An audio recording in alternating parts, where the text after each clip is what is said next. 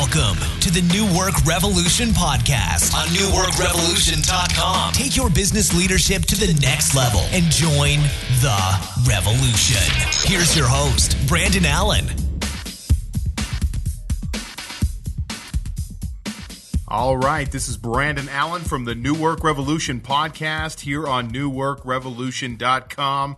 This is the podcast for you if you are a leader or a business owner that wants to build their authority and grow their business, and I want to welcome you for being here today. So I want to talk a little bit about momentum.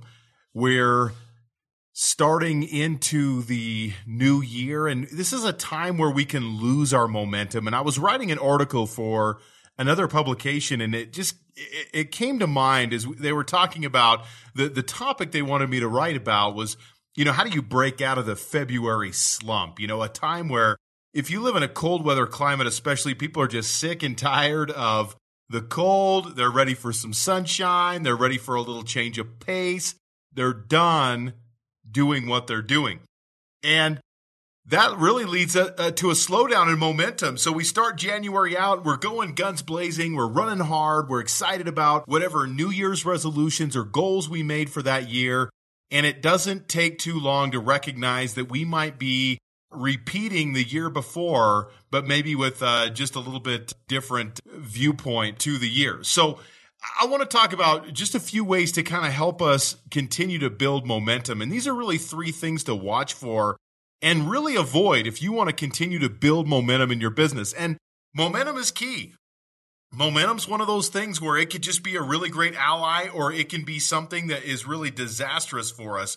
And we always want to be moving forward. So when people talk to me about coaching or they talk about business growth, sometimes people say, hey, Brandon, I'm really happy about my business. I don't want it to be this big multi-million-dollar entity. I don't want to have 15 to 20 employees or whatever. And I'm like, okay, that's great.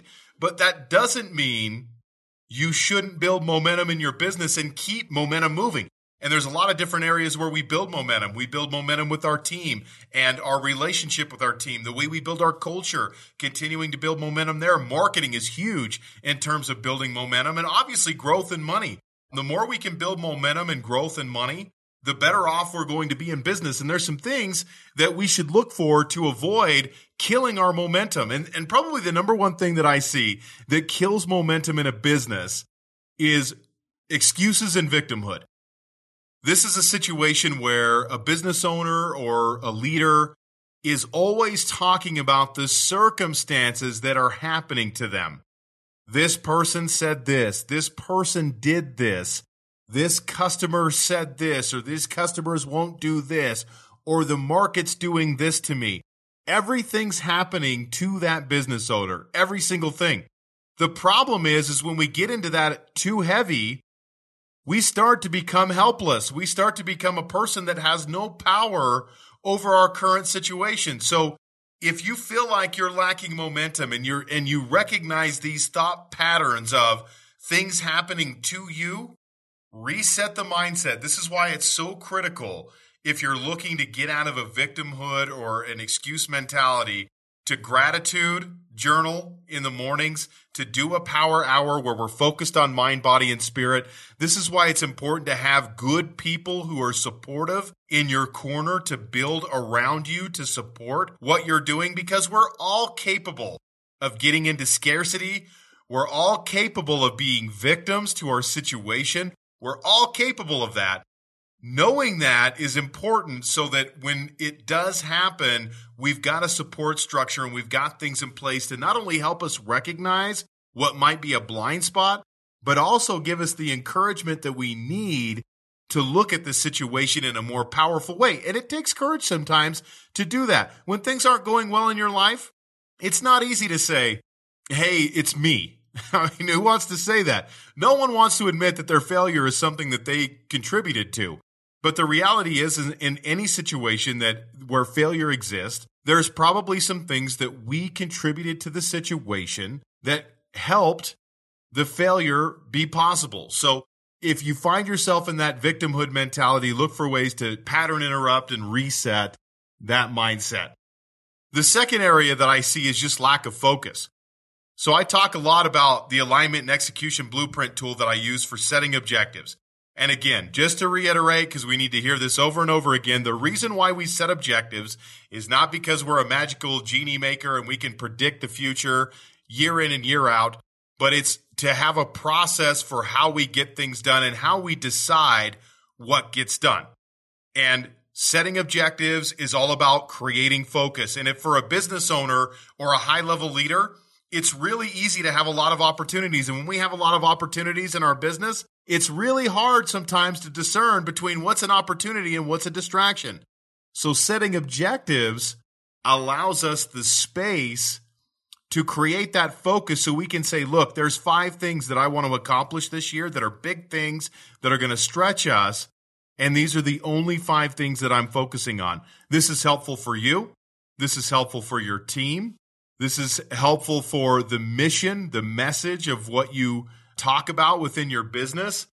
Focus really helps that. But we get off track with focus. So it's very common at the beginning of the year, just like I talked about New Year's resolutions and goal setting, it's really easy to forget those goals by February. This is why we set 90-day sprints. This is why we set time and space to talk about objectives. This is why we have multiple owners of objectives so that everyone's focused and working on the same thing. Because when your team is focused and working in the same direction, and when your efforts are focused in the right direction, in one singular direction, the chances of you getting to the destination that you're looking for are much, much higher. Lack of focus kills our momentum, though. When we lack focus, we're all over the place. And we run 100 miles one direction one day, and then the next day we run 100 miles in the completely opposite direction. And later on, we're wondering how we got to where we're at and why we haven't made the kind of progress that we want to make. And the last thing I want to talk about with regards to momentum is distractions. And distractions are tricky because they come in all shapes and sizes. Sometimes excuses can be a distraction.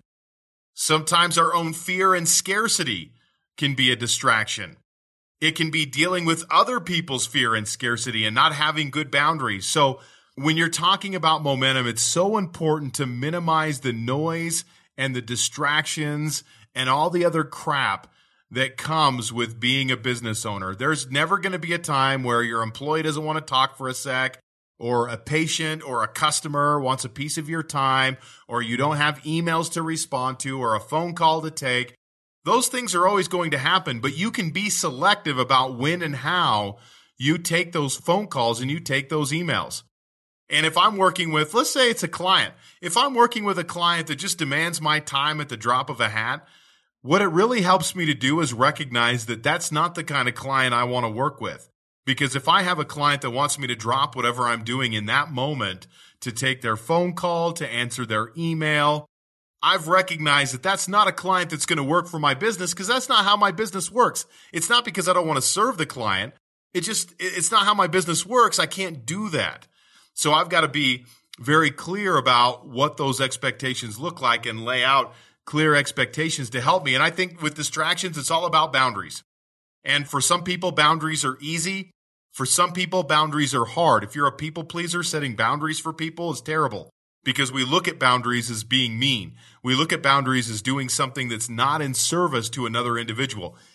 And I like the mindset, I do, but people pleasing goes too far when we're always at the whim of other people, and therefore it's causing us to be a reactor and not a creator in our lives. So take a look at your distractions. How often do you spend dealing with distractions? Is that something that you do all day long? And I work with business owners who tell me initially when we work together that that's what they deal with day in and day out. They just deal with distractions and managing distractions and minimizing distractions all day long. That's what their day consists of. Eventually, what you recognize when all you do is deal with distractions is your progress is very slow. Because there's things in your business that are important to get done. Things that need to be restructured, whether it be pricing, your programs, your product or service. There's a lot of these things that need to be done in your business. Marketing systems, processes refined, but they're not urgent.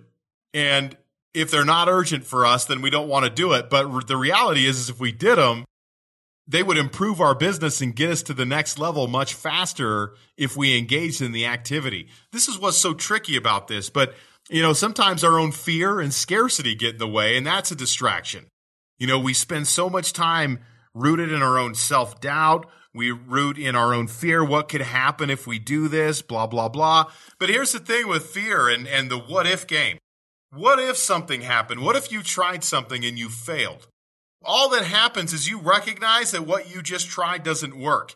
And for most business owners that I work with, there's never something that they do that they can't ever go back to.